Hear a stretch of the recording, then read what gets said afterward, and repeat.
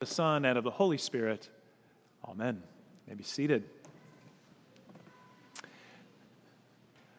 So Pastor Davis showed me this really funny article in Time magazine about the actor Matt Damon. And if you know his movies, oftentimes his character is stranded in faraway places and he needs to be rescued.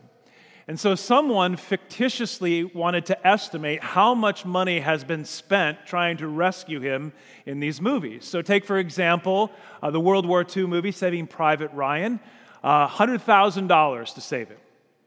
But then you get to the more expensive outer space rescues, right? Like Interstellar, $500 billion to rescue him. Or The Martian, where he was stranded on Mars, $200 billion.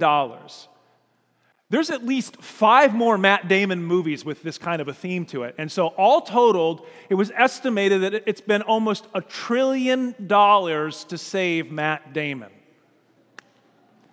Now what's interesting is that in the movie The Martian, there is this scene where they're debating about the danger as well as the cost of rescuing him from Mars. And I think it begs a question. What is the value of a life? And that's what our gospel reading is talking about today. What is the value of a life? And in fact, you have a few people, it would seem, were maybe saying that some people aren't worth saving. I think that's why the Pharisees and the scribes are grumbling. Because Jesus was seeking out and he was welcoming those people.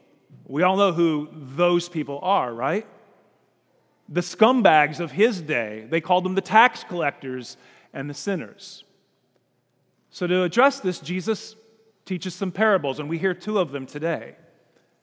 Notice how they move from a percentage standpoint. They sort of increase in value. You have 1 out of 100 sheep lost in the wilderness, and then you have 1 out of 10 coins. A woman, tearing the house upside down, inside out, trying to find it. One of those coins, by the way, was worth approximately a day's wages. Now, we might be tempted as we listen to it to say, well, if you still got 99, or you still have 9, what's 1? Well, then obviously that sheep or that coin doesn't belong to you. But they belong to Jesus. And see, Jesus is not happy until he has all 100. Or all 10. For Jesus, the number has to be perfect. It has to be complete. That's because to Jesus, you are never a number. You are never just one in the crowd. You are unique and unrepeatable. From eternity, you have been known and you are chosen. And you are called and you are identified by name by this God of ours. Jesus will go all over the world searching for us. Jesus will rip the house apart looking for you. Unless you're one of the 99 or one of the 9. That's what the scribes and the Pharisees thought. And maybe some of us kind of think that. I don't really need to be found because I'm not really lost.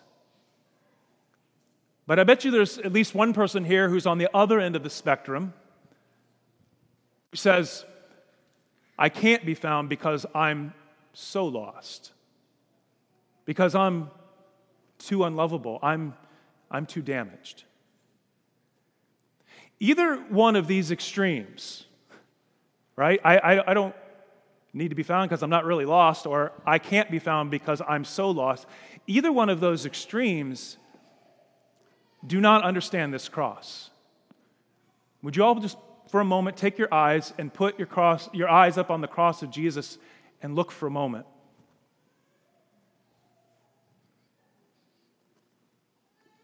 Because, my friends, there is the value of a life. That's how God values life. That's how he values every life. That's the cost he's willing to pay. He's willing to pay with his own life to rescue us. This is what it costs to find you and to find me and to bring us home. In today's culture, people talk all the time about how they got to find themselves, right? And they go off searching in ridiculous places and in ridiculous ways, trying to find themselves, whatever it is they think they're looking for. Like that song, like St. Augustine, like we were singing before. Going out there, I was looking outside myself, trying to find myself, and actually, no, Lord, you were here within me the whole time. See, the thing is, you will find yourself when Jesus finds you. If you're trying to find yourself somewhere else, guess what? That's how you get lost. But you will find yourself when Jesus finds you. Please, please, please do not shrug this off. Here's why. Jesus rejoices over you. Jesus rejoices over you. Heaven rejoices over you. This means that you can rejoice over you. Rejoice that you have been found. And now you find yourself in a relationship with Jesus. Don't shrug this off indifferently, like, Or if you're one of those people that's having a hard time really believing it and really letting it sink in, please, please, please, don't deflect this. Absorb it into your heart.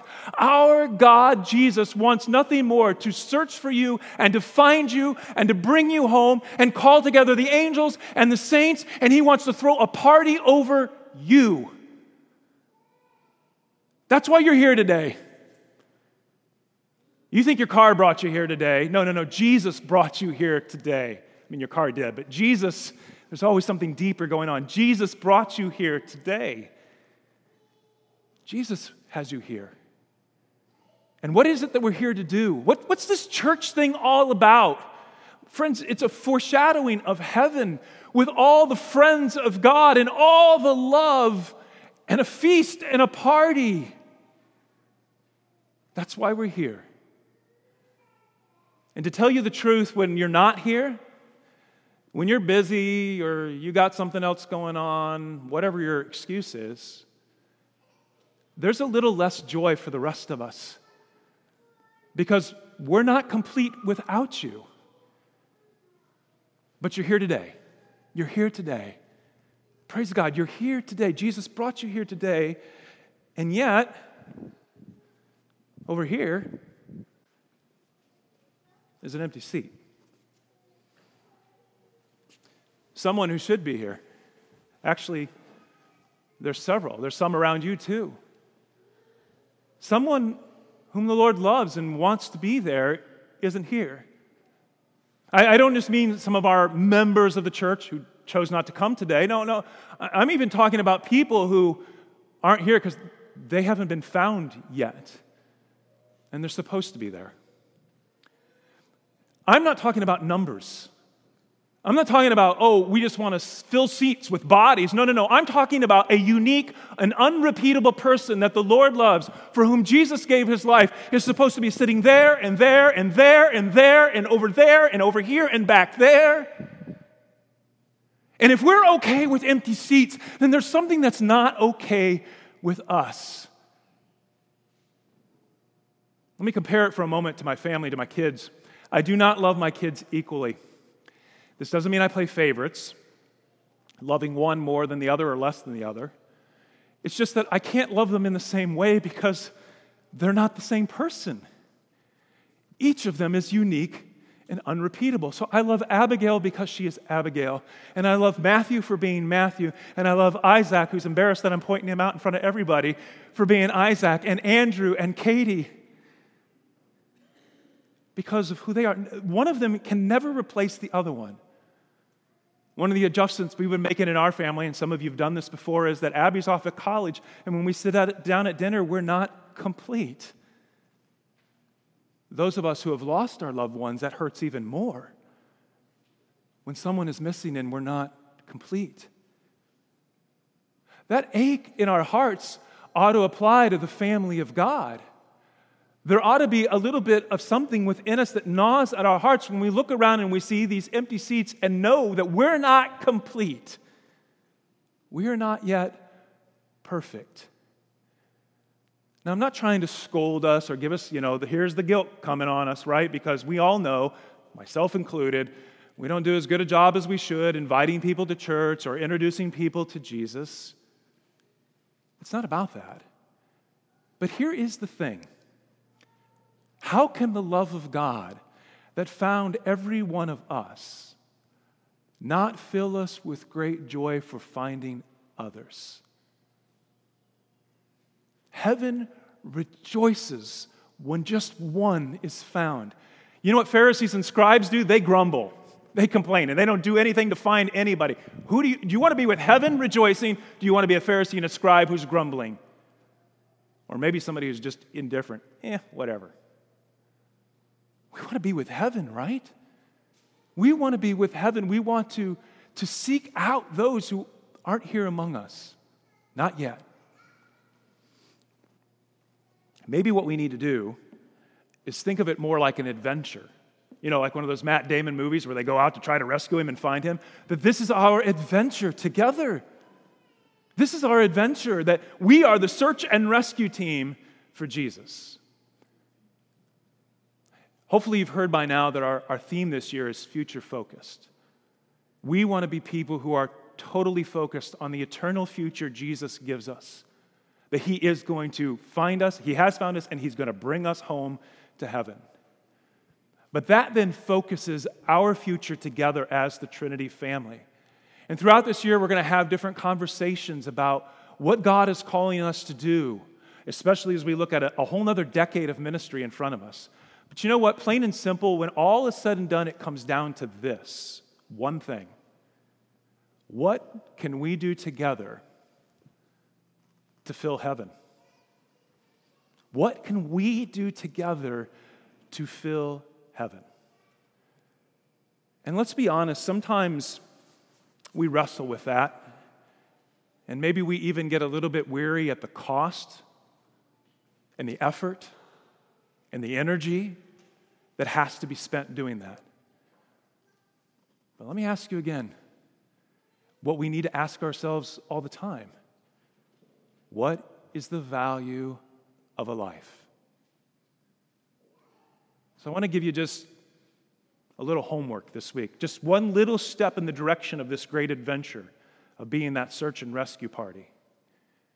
This week, as you meet and as you encounter people, look them in the eyes.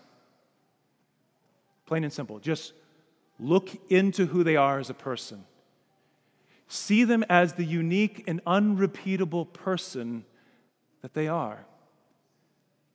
Maybe that's the checkout girl that you don't ever notice. You just get your groceries and go. Maybe it's the person that's combative and difficult, and they really get under your skin. Maybe it's somebody in your own family, and you're having trouble connecting with them. Just do this one simple thing this week, please. Just be mindful. Look into their eyes and see the person. And ask yourself, are they worth it? Oh yeah, they're worth it. They're worth it to Jesus. And therefore they are worth it to you, and they are worth it to me.